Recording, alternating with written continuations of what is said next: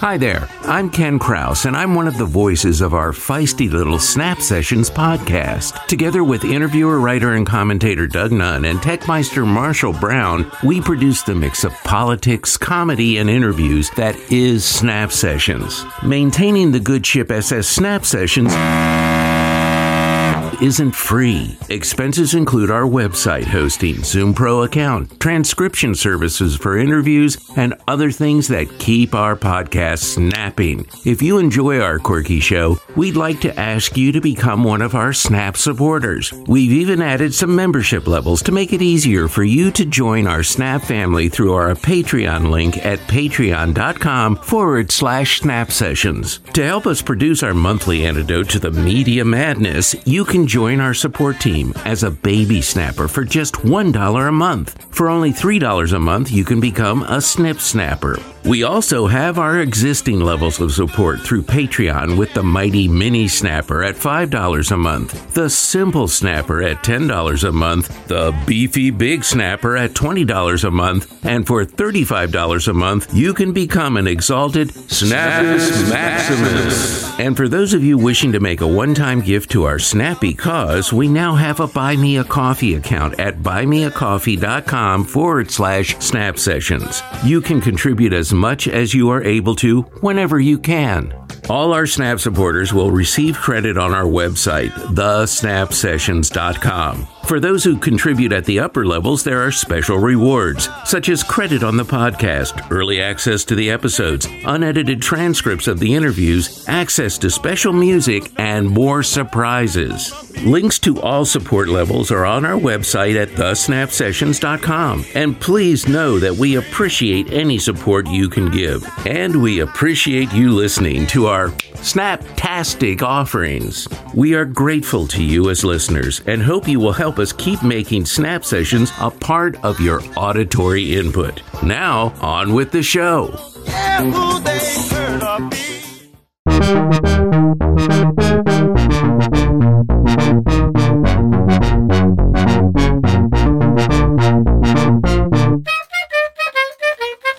Welcome to Snap Sessions, a podcast that looks at international artists and their creative pursuits, as well as interesting articles and broadcasts across the political spectrum. My name is Doug Nunn. I'm joined by voiceover colossus Ken Krause, by our behind-the-scenes Techmeister Marshall Brown, and by our artist activist of the show, English comedian and painter, Otis Cannelloni. Support for Snap Sessions is brought to you by listeners who contribute generously at our link, patreon.com/Snap Sessions, or through the link in the Snap Sessions website, thesnapsessions.com, and also the link in our show notes. Thanks to our Snappus Maximus contributors, Ron Hochsprung and Rick and Henny Newman. And to our supportive snappers, Ellen Athens, Peter and Sheila Jowers, Kathy White, Dominique Jowers and John Bird, Gabriel Geiger, and Christine Samus. Other contributors include Steve Weingarten and Jerry Shook. These supporters help keep Snap Sessions snapping. Join the Snap Sessions family. SCOTUS versus Mother Earth, also known as West Virginia versus the EPA. You can testify, but you just can't win, because I'm here to tell you guilty as sin. Here comes the judge. Here comes the judge. Here comes the judge. Here comes the judge. Here comes the judge. Order the courts. Once one of the most polluted rivers in the U.S., the Cuyahoga River in Ohio, caught fire 13 times in 1 century due to the lack of sewer and waste disposal regulation.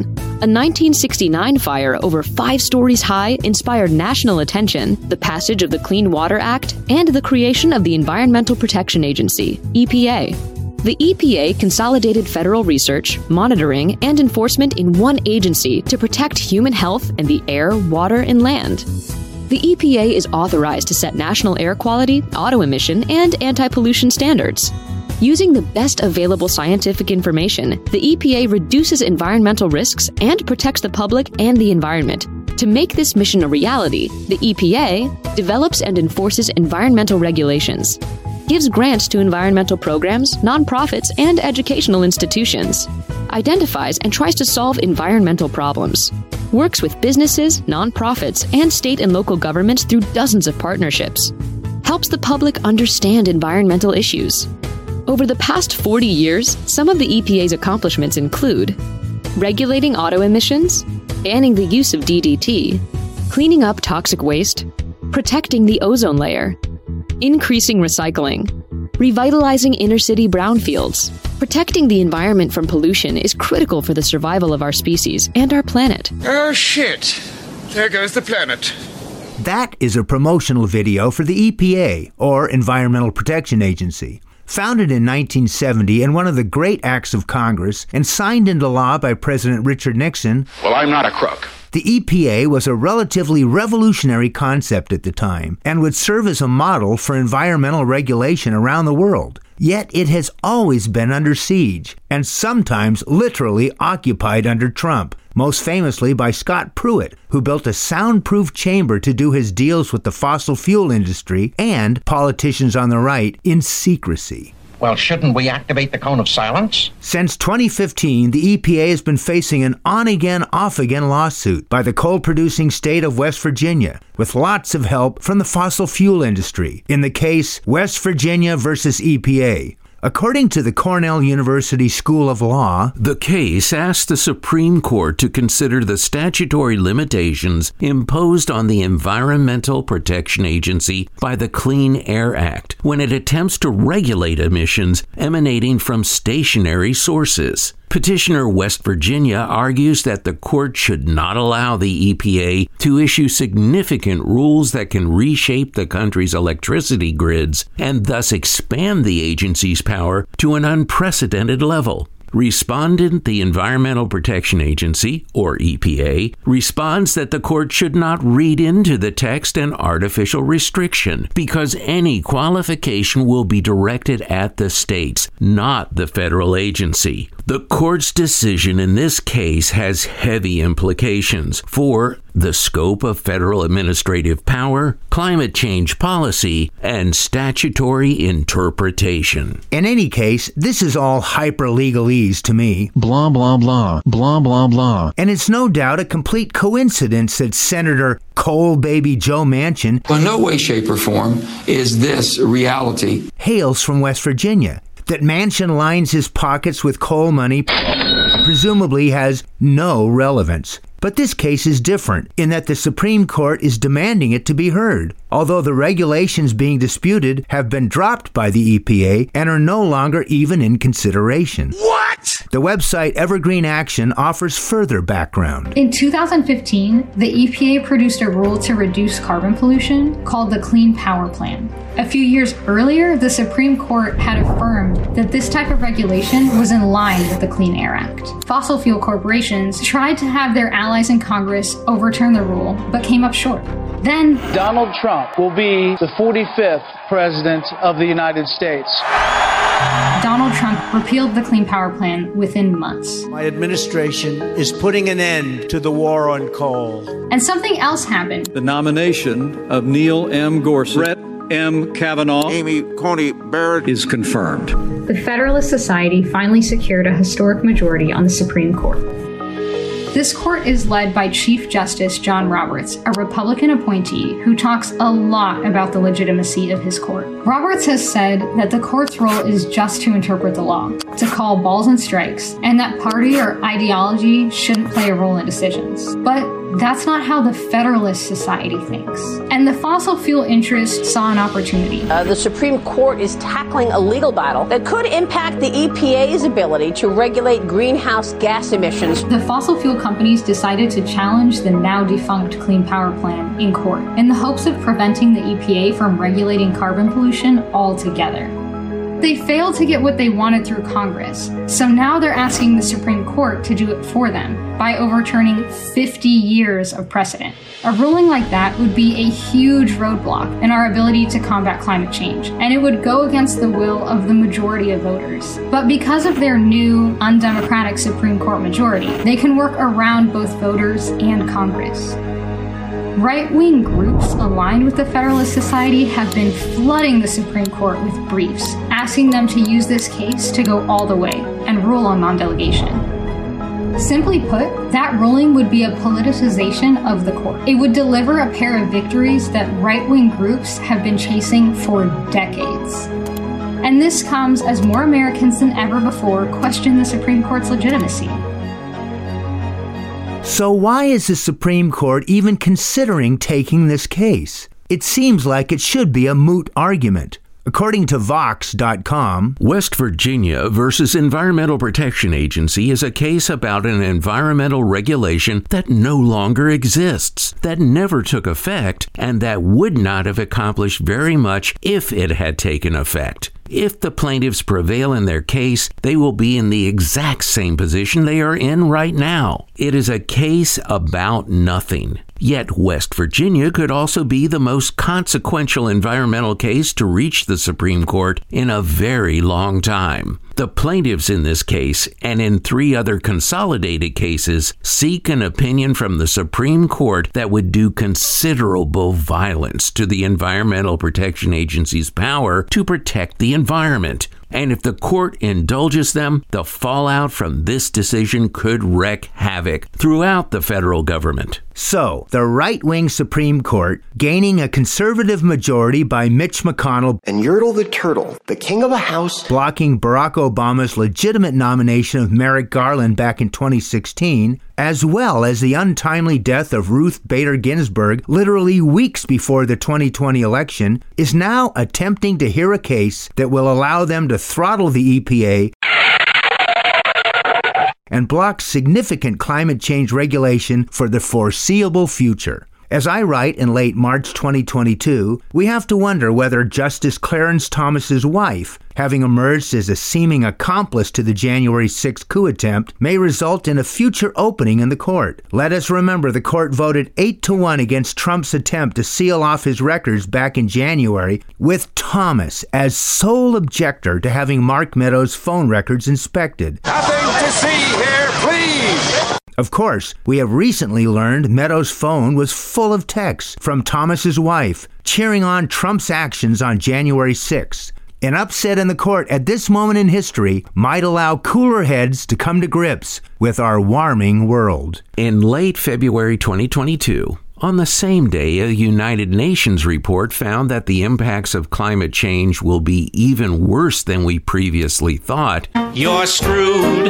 Yeah, you're totally screwed. The Supreme Court was hearing arguments that could significantly tie the hands of the Biden administration to do anything about it. The court took up this case even though the rules in question are entirely hypothetical. Nothing has even been written or proposed yet. The EPA argued that the court should dismiss the case, and the petitioners should challenge the Biden administration's rules after they are written. Taking up this case would seem to indicate an extraordinarily activist and downright pushy Supreme Court. Back off right now. And one that will have consequences for the health of American citizens and our planet. Let's listen to law professor Pat Parento explain the situation on NPR's Living on Earth. The big kahuna case on the calendar of the Supreme Court this year, the West Virginia versus EPA case involving regulation of greenhouse gases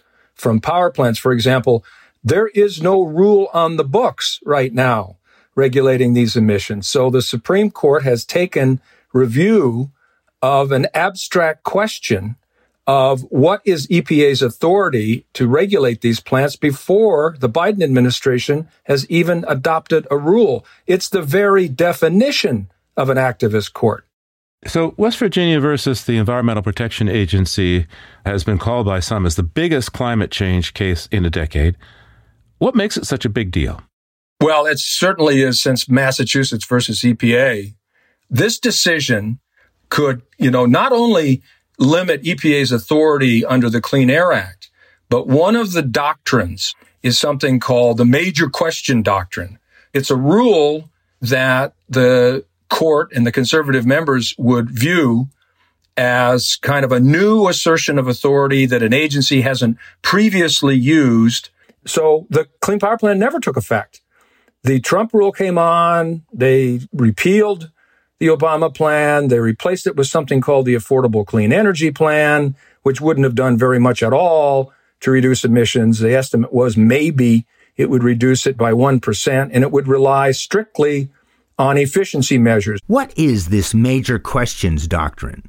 It holds that courts should not defer to agency statutory interpretations that concern questions of, quote, vast economic or political significance. So, the court's right-wing majority could decide that the dying coal industry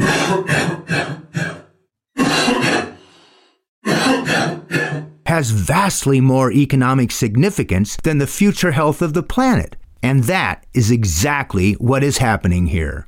As the Huffington Post notes, over the past decade, the court's conservatives have developed the major questions doctrine into a tool to limit the federal administrative state, even though it lacks grounding in the actual history of Congress and its relationship with rule-writing agencies. If it is deployed here to strike down a rule that hasn't even been written yet, it would represent an escalation of the conservative court's hostility to executive branch regulation and threaten to upend the judicial process of regulatory review. In addition, as a general rule, a plaintiff who wishes to challenge a federal policy must show that they were injured in some way by that policy. Ouch! Or federal courts are not allowed to hear their case. This limit is supposed to bind all levels of the federal judiciary, including the Supreme Court. Now, I'm not a lawyer. I'm not even a real blonde. But it strikes me that we need to look at the big picture here. Basically, we've got the dying West Virginia coal industry suing to ignore the future health of the planet. Let's hear more of law professor Pat Parento's perspective. The problem is when the court applies the major question doctrine, guess what? The result is almost every single time, in fact, all the cases that I'm aware of, is the agency regulation is struck down. It's a deregulatory doctrine. It's used when the court believes the agency has exceeded its authority and is going to strike down the rule and require that Congress explicitly authorize the specific action that the agencies want to take. And that's just a recipe for disaster, frankly, for environmental law. A major victory for fossil fuels and a sooty, backward thinking majority of the Supreme Court. Its warped and one-sided ideology is indeed a recipe for environmental disaster. West Virginia seems perpetually locked in a nostalgic, smoke-filled past when they were a major coal state. Those were the days. Contrary to right-wing mythology and fossil fuel propaganda, coal's decline isn't a recent phenomenon driven by burdensome environmental regulations. Actually, the collapse of coal mainly happened during the Reagan years. There you go again. West Virginia coal employment was more than 60,000 jobs in 1980, but fell by more than half by 1989. Much of the decline was caused by automation. Even more jobs were lost after 1990 as coal companies turned to labor-saving and environmental-destroying techniques such as mountaintop removal. At this point, there are about 12,000 coal miners in West Virginia. As a report from the West Virginia Center on Budget and Policy put it, if there ever was a war on coal, or more specifically on coal miners, it took place in the 1980s. And the miners lost. Meanwhile, today, solar energy has become cheaper than coal. Why don't we let the free market rule? How does it feel to be a smartass? Good. But with an activist right-wing Supreme Court that cares little about the planet's future, we are looking at a possible legal disaster on the scale of the Supreme Court's 1857 Dred Scott decision. There, the court held that the U.S. Constitution was not meant to include American citizenship for people of African descent, regardless of whether they were enslaved or free, and so the rights and privileges that the Constitution confers upon American citizens could not apply to them. That Supreme Court decision has been widely denounced, both for how overtly racist the decision was and for its crucial role in igniting the Civil War 4 years later. Legal scholar Bernard Schwartz said that it, quote, stands first in any list of the worst Supreme Court decisions. And former Chief Justice Charles Evans Hughes called it the court's, quote, greatest self-inflicted wound. By taking on the unnecessary and frankly ridiculous West Virginia versus EPA, the present Supreme Court would be pushing us mindlessly towards planetary disaster. Or perhaps we are contemplating an even worse scenario, a religiously exuberant court minority dead set on allowing end times to consume the earth and humanity. Rapture, ho! So why did West Virginia sue on this rule that doesn't actually exist? And why did the High Court take it up? I have to say, Steve, that, West Virginia has led the charge from day one against EPA's authority. I mean, West Virginia was even arguing EPA had no authority whatsoever to regulate emissions from coal-fired power plants. And obviously, West Virginia is a major coal state. You get that. But it's frankly more ideological than that. All of the challengers to the Clean Power Plan and that have appealed to the Supreme Court, they all resent EPA giving them directions on how to transition the energy source. They're not taking any actions on their own. They could be doing that, but they're not. But they're also not supporting what EPA is trying to do. So there's no other way to describe this than that it is a political fight, and it's about states versus EPA and who's in charge and so forth. And it's not rational. Simply put, West Virginia versus the EPA is not rational. It's not based on any environmental science, and the plaintiffs challenging the non-existent Clean Power Plan rely on arguments that, if taken seriously by the Supreme Court, could permanently strip federal agencies like the EPA of much of their authority to regulate. It's opposed nearly unanimously by climate activists and environmental scientists, and it is extraordinarily dangerous for the world. But it's supported by the fossil fuel industry, by Republican states who fight environmental regulations tooth and nail, and by the American Petroleum Institute, a group that has never met a planet that wasn't worth exploiting at all costs. Surprise, motherfucker. These next years could see a barrage of toxic actions for our planet at the highest levels of American jurisprudence. Bend over, Mother Earth. Here comes SCOTUS. Well, I've been working in a coal mine, going down, down. Working in a coal mine, about to slip down. Working in a coal mine, going down, down. Working in a coal mine, about to slip down. 5 o'clock in the morning, I'm up before the sun. When my workday is over, too tired for having fun. I've been working in a coal mine, going down, down. Working in a coal mine, about to slip down. Working in a coal mine, going down, down. Thanks for listening to Snap Sessions. If you like what you heard, please subscribe to us on Patreon. We depend on the support of listeners like you. I've got one of those cordless telephones somewhere.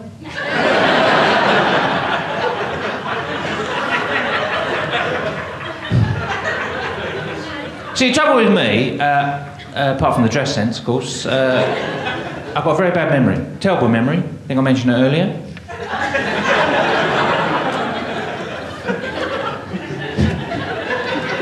Not as bad as the old goldfish, of course. Now, the goldfish, as we all know, got a 3-second memory, right? 3-second memory. Imagine that. Now imagine it again. But it's true, because I've watched mine. They come round to the front of the tank, have a shit. One of those big, long red ones that trail behind them for a while. It's very nice when you've got company.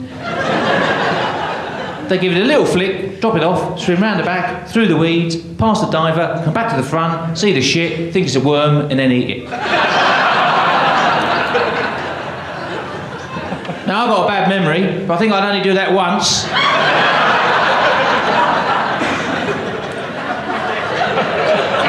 All right, I am here with Otis Cannelloni, my old friend. He's been called by Time Out the master of mirth and minimalist magic. And I can vouch for the fact that he's been a great comic over the years. and a good friend. We've had a lot of laughs. I've known Otis since 1985, when I believe I first saw him in an act with fellow comic John Hagley, I think the Brown Paper Bag Brothers, way back when. That's it. Yeah. That was it. So we welcome you to Snap Sessions, Otis. Thanks, Doug. It's great to be asked, and it's great to see you too, looking so young and fit and virile. Yeah, well, you can tell he's a man of many compliments, and he's got his fingers crossed behind his back right now. So, yeah. Well, we had a lot of fun together. We worked together for many years, and I know that you grew up, Otis, in South London, I believe, in Crystal Palace, which is the famous home of the Great Exhibition of 1851. Tell us a little bit about your childhood growing up there in Crystal Palace. Well, yes. I mean, I was born at a very young age and sort of progressed sort of on a day-by-day basis, really. We were quite poor, you know. Mum used to take in washing to the neighbour's quarter. And as you know, Doug, up until the age of 6, I was an identical twin until the Social Security realised it was a double buggy with a mirror down the middle. It was hard times, but fun times. Yeah, South London, you know, the home, like you say, Crystal Palace, fantastic football team. And the Crystal Palace was it wasn't originally there. It was taken from the centre of London and moved to there. Yeah, before it burnt down from the 51 exhibition. Yeah, but South London was fine. You know, it was nice, fairly nice part of London. We were in a council estate, right on the edge of a council estate. They had 10 houses, and we were one of the houses. We moved there when we were only a few months old. Yeah, it was good fun. Went to secondary school and all that. Yeah, and then carried on from there. Your twin's still alive, isn't he? Your brother? Yeah. Paul, yeah, he lives in Wales. Oh, Paul lives in Wales. I met Paul, and, way back when we were working with you on the circuit, and there you are. He walks into the room, and I think, I was gobsmacked to see you. He looks just like you. Who'd have thunk? I know. That is, so, yeah, we are definitely identical twins.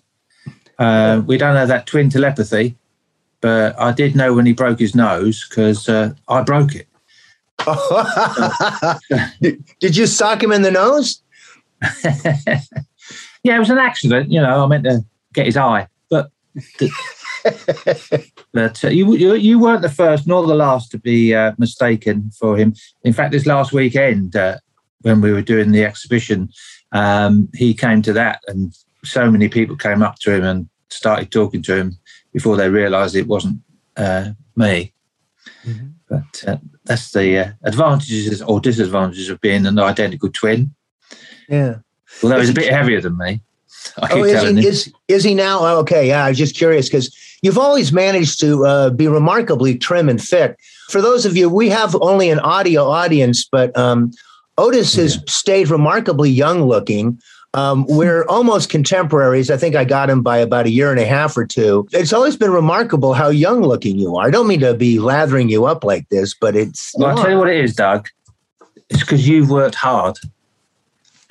And I've just shilly-shallied along, doing very little, having very little guidance or 5-hour plans, 5-year plans or whatever. And I try to stay in the moment. I think that's what it is. Yeah. And done a good job mostly, I would say. Now, you were there in South London going to school and so forth, and then you decided to go on to a teacher college, I believe, went up to Bretton Hall, and I think you did a drama course. Give us some background on your education as to become a teacher. I was always involved in doing plays at school. Any school play, you know, I often took the lead part. Shakespeare. Well, I played Bottom in A Midsummer Night's Dream. I was in Hamlet, but I only had a small part in that because I was doing exams. But I did the caretaker, Molière's The Miser. So quite big parts, and I really liked doing that. So and I like the idea of teaching. So I went off to, as you say, Bretton Hall in Yorkshire. Lovely, beautiful college up there, Teachers Training College, and did 3 years teachers training under the tutelage of quite a famous person at the time, a chap called John Hodgson, who was well into improvisation, wrote lots of books on improv, which I know you've always been into. Yeah. Yeah. In fact, I've just written a book on improvisation myself. Well, to be honest with you, I was making it up as I went along. But it's going to be a good read. And then I stayed on and did a final degree year via Leeds University, and then went into teaching at secondary level, so from 11 up to 18. Did you teach up in Yorkshire, or did you come back to the London area? God, No, I came back as soon as possible. The weather up there is harsh. Mm-hmm. Beautiful, beautiful. Yorkshire is absolutely beautiful. You've been up to Yorkshire. Oh yeah, I love it. You love it very much. Yeah, it's absolutely gorgeous up there. And but no, I wanted to come back to London and stuff. So that's what I did. Taught in a secondary school in London. So you taught for 5 years in a secondary school. Did you have kids put on plays and that sort of thing? Did you follow along in the Hodge and training? Yeah. Oh yeah, some of the best times teaching was doing after school plays and stuff, where the kids are there because they want to be there rather than having to be there. So there was far less discipline involved. We were all in it together, and everyone was enjoying it and enthusiastic. That was great.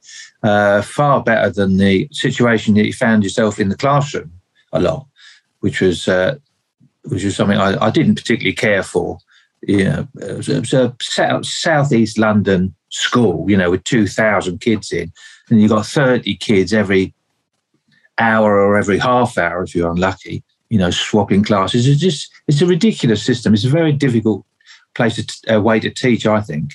And I don't think I was ever a particularly good teacher in the classroom like that. Much better, in the more relaxed atmosphere of rehearsals and stuff like that, or actual drama classes. I just was never organised enough. I think to be a good teacher, you have to be really well organised and know exactly what you're doing.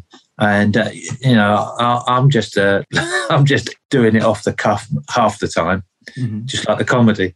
Yeah. Well, I bet you were a fun guy to have for rehearsals and the like. And I bet you teased people, which is, for me, the reason I got through 20 years of teaching was because I teased the kids and had a laugh. And I think, that strikes me that must have been the kind of guy you were in the classroom or in the rehearsal space.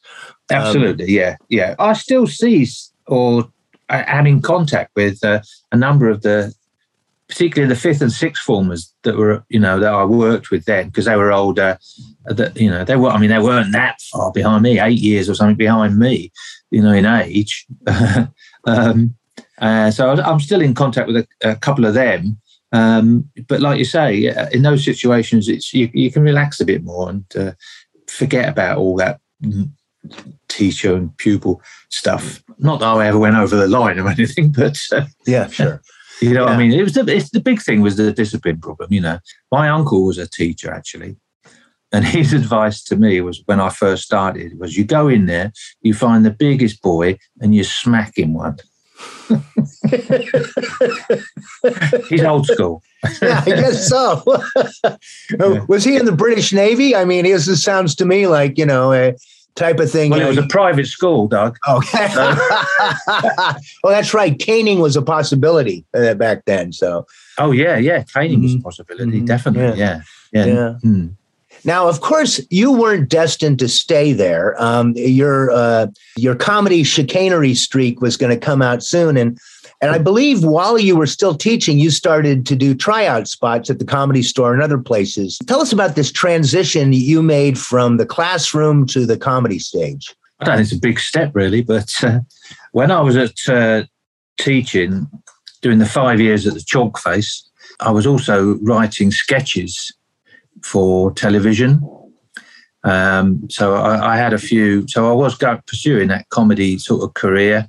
I got few sketches on Not the 9 O'Clock News, which was a topical program at the time. Yeah. And the Two Ronnies, which obviously runs all over the world now on Dave and stuff. Yeah, and the big surgence of comedy started in 1979 in London with alternative comedy, an alternative to mostly blokes telling mother-in-law jokes, rather sexist and racist stuff, that we've all seen, and some very good comics, but some of the material was a little bit questionable. And so this started in London, and I started in 81. I obviously saw this happening and went to a few clubs like the Comedy Store. And there were a couple of others that I went to, and I thought, well, I could have a go at this. And it was much more relaxed at the beginning, much more alternative. You never knew what people were going to do, and you never knew what you're going to do yourself half the time. So I started going along there and doing a few minutes, working. There was a Lexi Sale, French and Saunders, Rick Mail and Ade Edmondson. These sort of people that have gone on to fame and fortune. I've tried to avoid all that. A lot of them became part of The Young Ones, which, of course, is a show that's not only popular in Britain, but pretty much around the English-speaking world. It was popular here in the States, kind of a punky comedy sitcom kind of thing. Yeah, and you knew those people, and those were contemporaries of yours at the time. Yeah, they were probably slightly more advanced than I was on the circuit. They were a little bit more established at the Comedy Store where they performed on a regular basis. And I mean, what used to happen is you used to go down there late on a Saturday night, and it was upstairs. So you had to go up in the lift with this old guy who had to press the buttons. You couldn't press the buttons. He had to press the buttons. And it was after the strippers show was finished. So you can imagine it all silver curtains and stuff like that. It was like that. And the audience that more or less started our comedy night were those who hadn't left after the strippers. So it would be city blokes in their suits, having already had quite a few beers and seen quite a bit of flesh. And then we came on, and it was fairly gladiatorial, at times. The idea was that if you performed, you got 3 free drinks, and you could take someone in for nothing. Somebody else in for nothing. That's a reasonable deal, yeah. Yeah, yeah. So what we thought was, well, let's do a double act. Then we can get 4 people in altogether and get 6 free drinks. So by the time we finished, it was a trio. And we were getting quite pissed. Yeah. So that was with Martin Coyote. All right. And Pat Condell at the time. Oh, right. Oh, so these guys went on to their own comedy careers along with Otis in different directions. And you've stayed friends. Pat, they're still around, right? Yeah, they're still around. Neither of them are on the comedy scene anymore, but they're still breathing. Later, Pat, of course, was made famous by John Hagley and Eddie Don't Like Furniture, which was a great song. His nickname was Eddie. And if you went into his flat, there was no furniture to be found. And it was very Spartan. He had futons, and that was about it, really. And Eddie Zibben was one of the characters he performed under, which was basically a one-liner, comic. Yeah. Very funny man. Now, in the early days, I understand you started with some sort of what's called minimalist magic, which I have always enjoyed very much.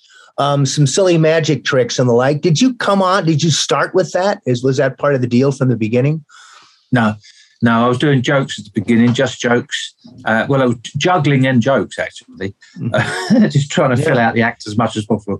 Oh, so juggling too, yeah. Mm-hmm. Yeah, I would do a little bit of juggling, and then stop and then tell a couple of jokes and then carry on like that. So that lasts for a while. I performed under the title Arnold Farai because I was quite well into reggae and relaxants. So that was that for a while. And then I did a mime act under Otis Cannelloni, which was a full-bodied mime act. It wasn't a genteel mime act. It was, so I'd wear white shoes, black shirt, black trousers, white gloves, and a white tie.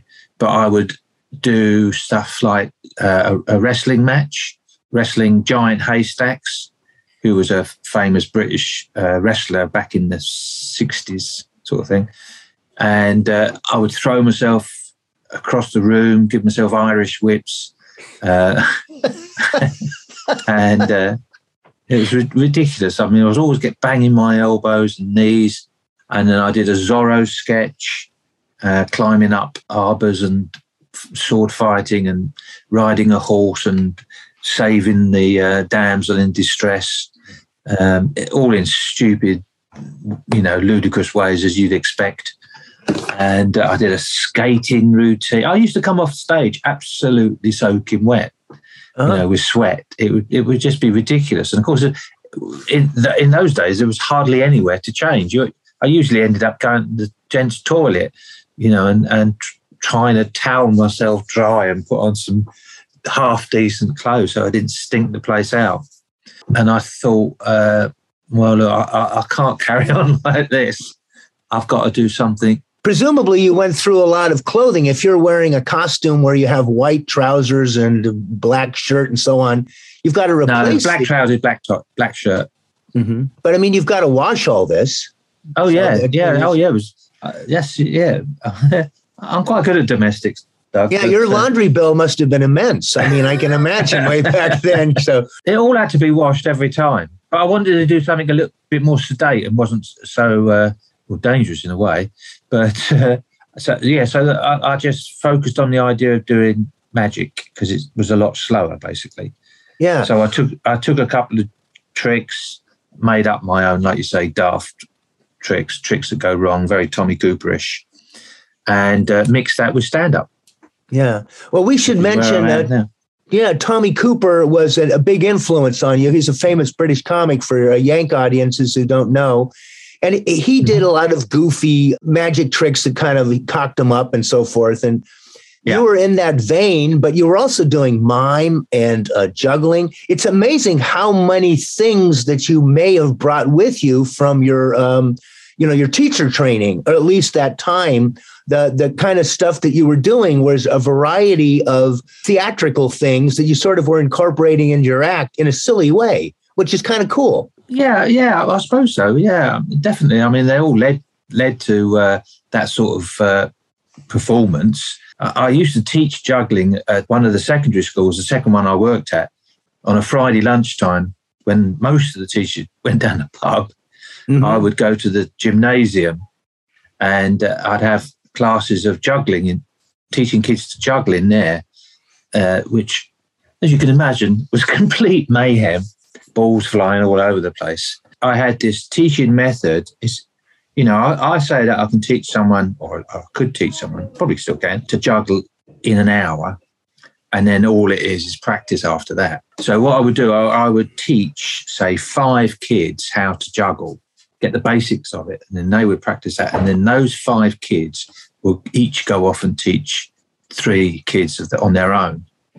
And it sort of grew from there, like a mushroom cloud getting bigger and bigger. So I did that for something like 2 terms, and it was amazing. You'd look into the playground, and the amount of kids that were juggling was absolutely brilliant. It was really good, very heartwarming. Yeah, I just like the idea of that, and the fact that you incorporated it into your act. You also incorporated some mime, and yet you were making fun of it at the same time in your uniquely Otesian way. I have to mention now at this point, bring in the rabbit. Now, I know this may be something for you. It's one of those things. I know the rabbit has been on and off part of your act for many years, and I have always loved the rabbit. I know there is some competition between you, but we aim to have the rabbit, at least a part of the rabbit, on at some point in the interview, just to show. You bring on this little rabbit and you talk for a while, and the rabbit and you share the stage. Tell us a little bit about the rabbit and your long-term career together. Well, I mean, I know you prefer the rabbit to me, really. And I don't. I swear. Well, he's a personality. And the thing is, he is quite threadbare. So it's glove puppet, basically. He is quite threadbare, but he does look very, very cute, doesn't he? He does. And I think that adds to the sort of the charm of it, you know. Yeah, he does impressions and it tells jokes and stuff like that. I mean, all of Richie, he's written, of course. You know, I mean, I've had a hand in it, but the thing is, the contrast between this silly, childish rabbit, in a way, in some comedy clubs,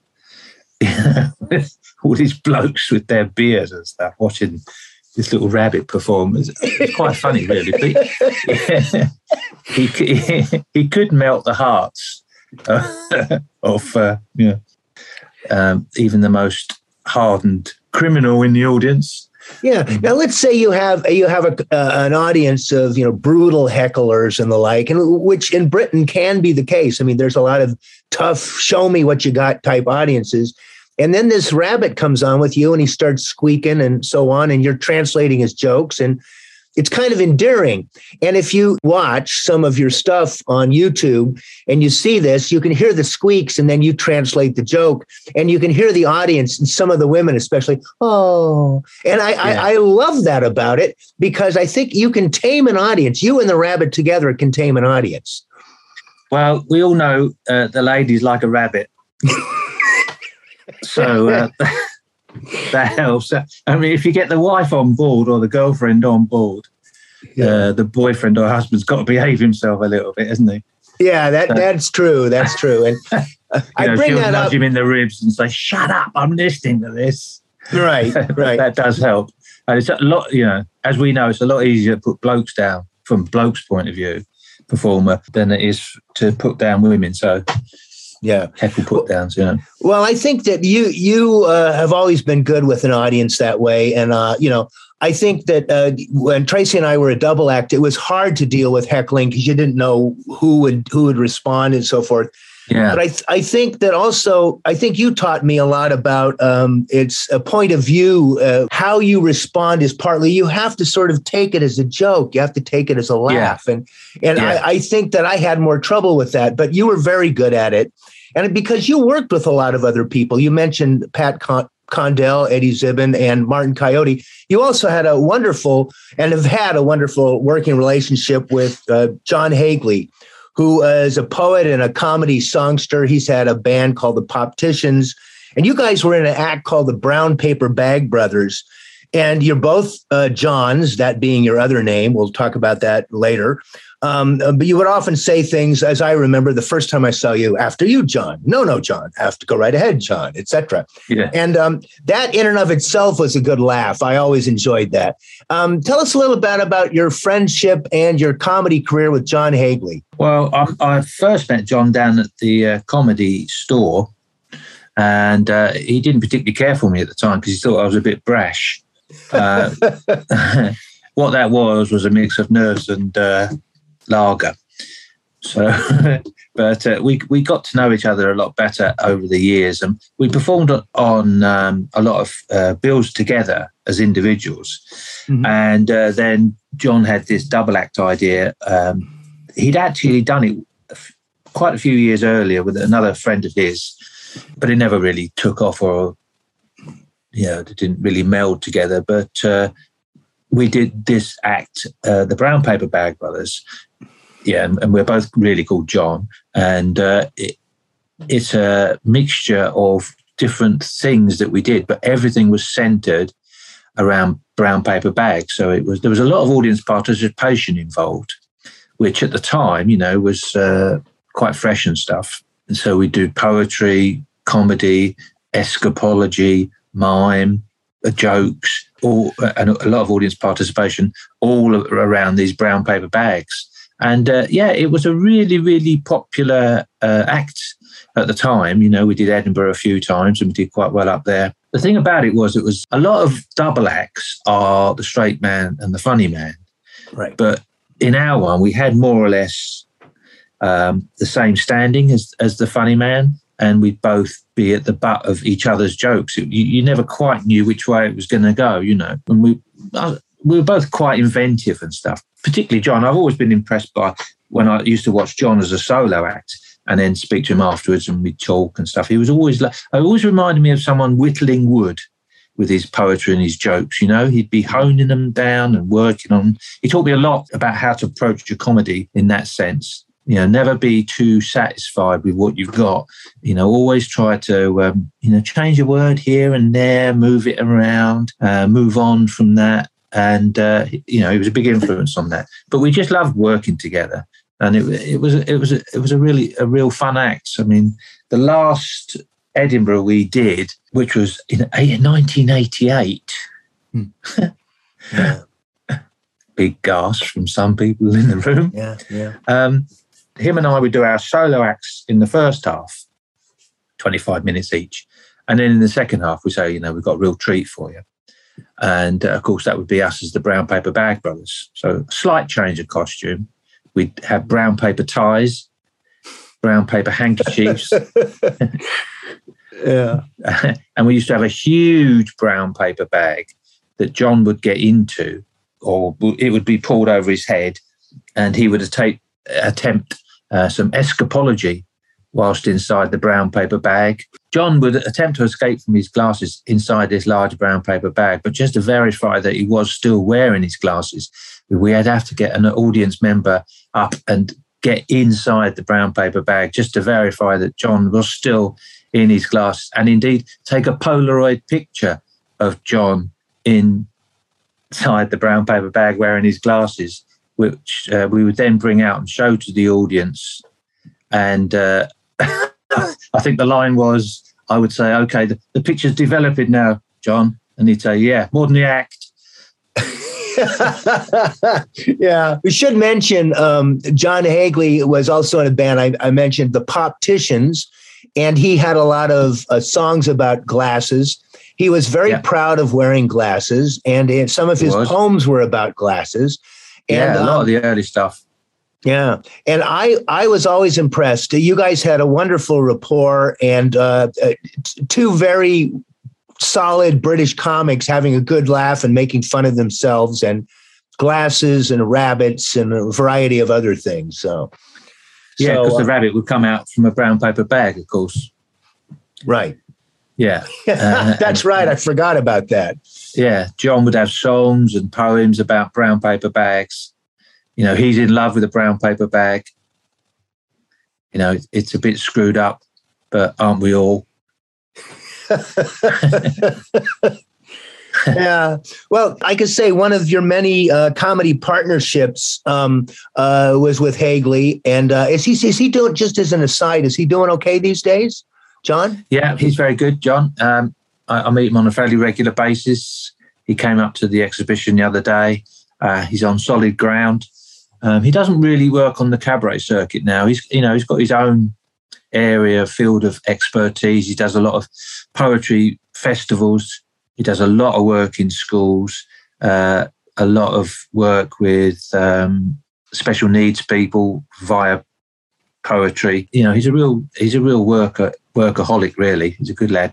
Mm-hmm. I want to mention, too, John Hagley, for those who are interested on Snap Sessions, for a number of years wrote regular poems in The Guardian. And I know there's a lot of American readers of The Guardian. I have a Guardian subscription, for example. And if you want to look up John Hagley's poems or see some of his songs, you can find them on YouTube and the like. Yeah. He's a really wonderful artist that Otis has worked with over the years. So I must say, the Guardian newspaper is not what it used to be, because it used to be a tree. Right. Get out of here. Come on, Doug. You're always pulling my leg. See, now this is the classic thing you guys don't know. He pulls me one way and he tricks me back. He's always been like this. He's very good at this. So now, you had many years in comedy. You've played all these great clubs, been a regular at various nightclubs in and around London, played all over the British Isles, etc. And you played the continent on occasion. Now, here we stumble into the time of COVID. You're still making a living as a comic. And how did you adapt to the first early days of COVID? And how has your career gone since then? And I also appeared in Saudi Arabia. I was one of the first of 3 comics ever to appear in Saudi Arabia. Then go ahead and tell us about. You got to tell us about that. Well, we were doing Dubai, Doha, Abu Dhabi.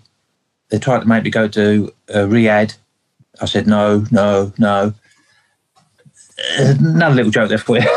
I was going to say that the Abu Dhabi, is that one of your magic words? I was going to ask. Yeah, Abu Dhabi do. Yeah, so they had arranged us to go to Riyadh as well. So, I mean, that was a bit weird. It was in a big American school, really, but the security was a bit tight. That's for sure. The rabbit only managed to get in by burrowing under the wire. But when the lockdown came, of course, we couldn't go out. Comedy came to a complete and utter halt. Little did we know it was going to be for that long. And like a lot of people, I cleaned the house. I did some DIY, and then I was, because I had the hobby of doing oil painting. I started to do some oil paintings, and I think I did about 3 or 4. I did a couple of myself, actually, and then I did ones which sort of reflected the times, being shut away and stuff like that. And then I did one of Tommy Cooper. Just to remind the Yank audiences, Tommy Cooper is a great British comic of Otis's youth. And mentioning him anywhere in the British Isles, and you'll get a laugh. He was a hugely important and influential comic. So go ahead. Yeah. It was a very funny, zany guy. He used to wear a fez, and he was something like 6'6" tall, but a gentle giant, and did a lot of tomfoolery. He was actually a very good magician, but obviously, he went for the laughs. Things would go wrong. And he'd do silly jokes. And then, so I did this painting of him, and I put it up on the old Facebook because people were saying what they were doing. And I said, look, this is what I'm doing. And it got a lot of enthusiastic comments. So I just thought, oh, well, okay. So I went on from there and did another one. And I would generally, once I would put it up, and they were all getting nice comments and stuff. I mean, I only ever did painting as a hobby. It was just something that was. I actually did it to encourage my son to use the oil paints he'd been given for his birthday when he was a lad, when he was about 9. So let me just interject momentarily here, because we visited you, and actually I visited probably a couple of times. And I saw that you were doing paintings in your kitchen in that room. It has lots of French windows. And I thought, you're pretty good at this. And I mentioned one which I still lust after, which is the girl on the swing, which is a probably 5 or 6-year-old girl on a swing, just happier than a peach. And there you got her swinging back and forth. And I thought, isn't that a lovely little character study? And, are you got it there? Oh, there it is. Wow. This actually, I put her a little bit older than that, but don't really matter. She is now. She's more, maybe a young teen, actually. This is a print, Doug, I've made for my cousin. Oh. Because he really likes it. He does, and too. He wanted to, So I've had this done today, actually. So, I was going to say to you, if you want a print, rather than the actual painting, which is, there's always the print that's available for less than half the price of the painting. Oh, I would love that. In fact, we're putting you on record now, because this will be heard by at least hundreds of people, that Doug Nunn would like to be in the queue to get a picture of the girl on the swing as a print. That would be lovely. Yeah. So it's called Carefree. Carefree. It's lovely. It's just a wonderful painting. So I am seeing these paintings in your kitchen, and a couple years later, I see you're doing more stuff. And this was before COVID. I think the last time I saw you there was 2016 or 17. Christine and I came to visit. Yeah. And I thought, boy, you're doing some great stuff. And so when COVID comes, here you are shut off the stage because of, crowds can't gather and the like. And you start painting, you get Tommy Cooper out. And then you get some others, and some are British and some are American and some are international comics. And the scenario that I recall, you've got a vivid background color, maybe like a primary color, like a yellow or red or green. Yeah. So you've got the difference. And then you've got a portrait of the person. And you've, like you said, you've been putting them up on Facebook. So besides Tommy Cooper, tell us about some of the other ones. Well, like you say, they're all like vintage comedians and comic actors. And, I've always, when I first started using the oils, I liked it because of the texture of the oils and also because of the vivid colours. And that's what I wanted to do. I wanted to create pictures that were really vivid and bright. So that's basic. And I'm not very good at mixing the colours either. So if you keep to the original colour, particularly in the background, because then if you've got to cover something up afterwards, if you've mixed the colour, to try and recreate that colour is very difficult and difficult to get it right, I would spend hours doing it. It became the focus of the day, really.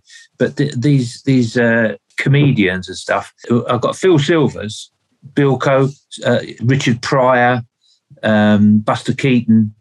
I'm trying to concentrate on the ones that your audience would know more. A lot of these come from sitcoms in Britain, so they wouldn't necessarily know those ones so much. It became the focal point of the day, really. It gave the day some meaning, and it was also a creative outlet for me, because we were stuck around.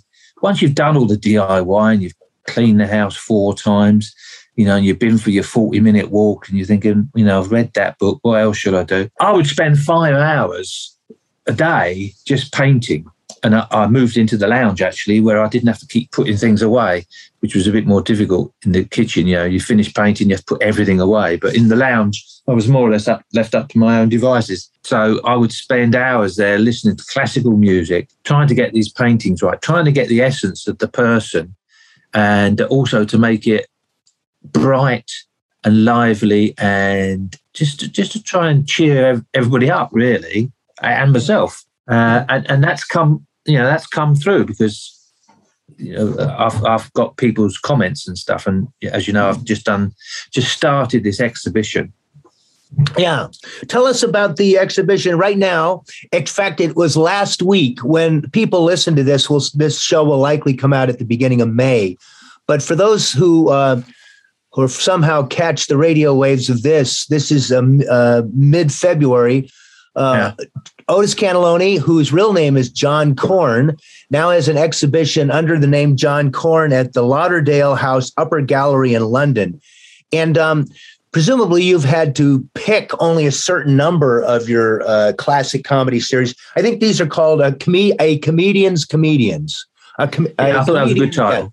I thought it's a great title. A Comedian's Comedian, yeah. Yeah. Well, that is the full collection of what I've got. It's 39 paintings. 39? Yeah. Wow. So there's 30 smaller ones. You do inches, don't you? Yeah, still. Yeah, so it's 12 inches by 10 inches.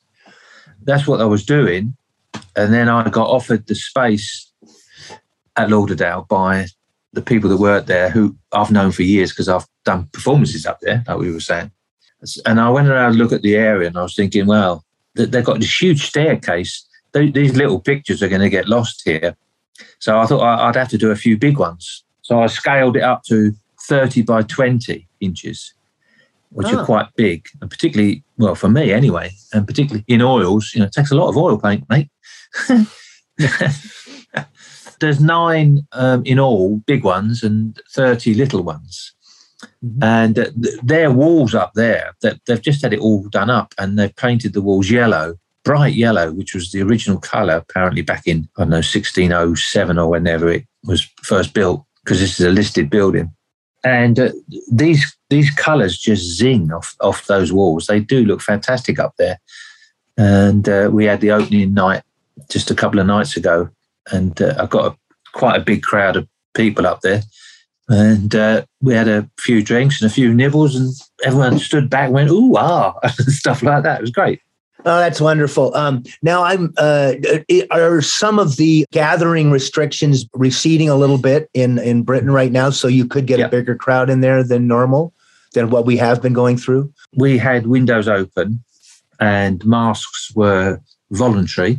They were going to take everybody's name and contacts as they came in, but that was all relaxed and it was unnecessary. So it was all right. There was only a couple of people that felt they couldn't really do it because of that. And obviously, I did try and make sure that everybody had a lateral flow test before they came. Nobody came that was feeling ill or had positive. So, but it was actually a good opportunity for people to mix together again, because a lot of them knew each other. So that's good. My comedy friends and stuff, they were, pleased to have a night out, really. I have to mention, for those people who are on Facebook, you can go to Otis Cannelloni, OTIZ or Z, and CANNELLONI. You can go to his name. I got it right for once, right? Because I'm always copying that up. Yeah. Anyway, you can go to Otis Cannelloni on Facebook and you can scroll through and you can see his painting as they've come up over time. I go there every time he puts one up and make slavish, groveling commentary about how much I like, because I really do like this kind of oil painting realism that John is doing. It's really lovely stuff, and celebrating comics. I mean, these people have made us laugh as John, as Otis has over the years. And there's some great stuff, and also you kind of learn about, like, oh, there's an obscure British comic I would like to know more about. And you can look these people up on YouTube and learn more about them as well. So there's that. I had good fun, actually, sort of researching them in a way, because I'd have to try and find a good image to get, and then you read about them. One of the funniest lines I came across was Ken Dodd. You obviously know Ken Dodd is. Mm-hmm. Yeah. Yeah? He's a Brit comic. Yeah. With his tickling stick. And he was done for not paying his taxes at one point. And he had to pay the Inland Revenue quite a bit of back money. And his comment was, well, I didn't realise I had to pay the Inland Revenue because I live on the coast. Oh, that's great. Well, now I'm just curious, now that you've done 39 and I know there's more coming, who are some people that you would like to do coming up? Just to give you a notion, he's done Phil Silvers, he's done Marty Feldman, he's done Tommy Cooper. You did Lucille Ball recently, as I recall. Yeah, I know. That's quite a topical one, Lucille Ball. Yeah, with this new movie they've got out, which is very good, by the way. But tell us some ones you'd still like to do. Goldie Hawn. I did Goldie Hawn as well. She's the only one in the collection that is actually not dead. All the others are dead. Wow. Sadly, but there you go. Mm-hmm. What next? I don't know, Doug, what's next. I'm going to wait until the end of the run at the Lauderdale. So it's running for 4 weeks. And then I shall take stock from there and see what else is to go.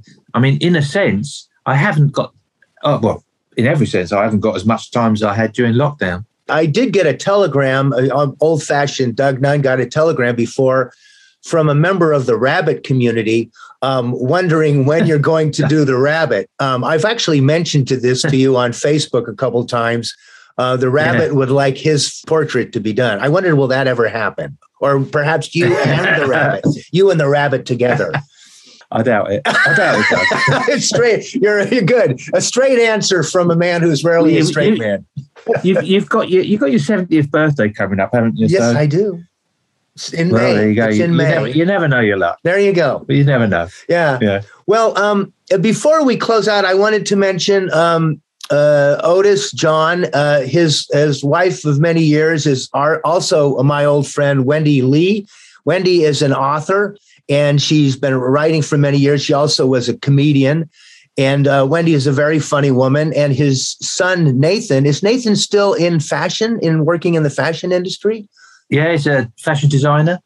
Yeah, he does prints and whatnot and designs his own menswear. Mm-hmm. Oh, great. Yeah, some very swanky stuff. I'm still waiting for him to do one for me. Well, he's done me a T-shirt and he's made his mum a dress. Mm-hmm. Yeah, but he's been held back a bit by the old COVID over the last couple of years when he should have been out there sparkling a bit more. If I could recommend a potential line of clothing for him, how about a line of boxer shorts with various of your comedic all-stars on them as a design? I think it would go over really well. I know a guy in Mendocino, California, who would buy that for sure. Yeah. What about some rabbit boxer shorts? There you go. The rabbit would go over well, too. So, well, John, it has been a ton of fun talking with you. Otis, one of my favorite comics in the world. I'm hoping that we can include a few of your short highlight from the Otis Cannelloni site so that we can have people have a chance to hear some of your comedy as well.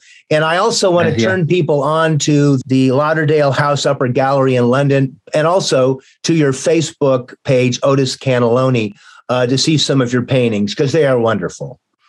Great. Thank you. That's good. Yeah. Yeah. The more the merrier. Yeah. So great to see you, John. You're a gentleman and a scholar. Long live Otis Cannelloni, and all the best to Wendy and to Nathan. Thanks, Doug. It's been a pleasure, and great to see you too. I've had a lovely time. Not tonight, but you've done your best. On that laughing note, I will pause the recording. And thanks to our artist of the show, English comedian and painter, Otis Cannelloni. Our production team includes Techmeister Marshall Brown, Jack of all trades Ken Krause, writer-interviewer Doug Nunn, and our logo designer, Daniel Stieglitz. Don't be an airhead. Get out there and do something creative. Dabble in something that inspires you. Read something challenging. Expand your perspective. Our aim is to give you an international outlook on the arts and a critical look at world politics. Salute the power of creativity and foster international solidarity. Make Mother Earth great again. Support for Snap Sessions is brought to you by listeners who contribute generously at our link, patreon.com/Snap Sessions, or through the link in the Snap Sessions website, thesnapsessions.com, and also the link in our show notes.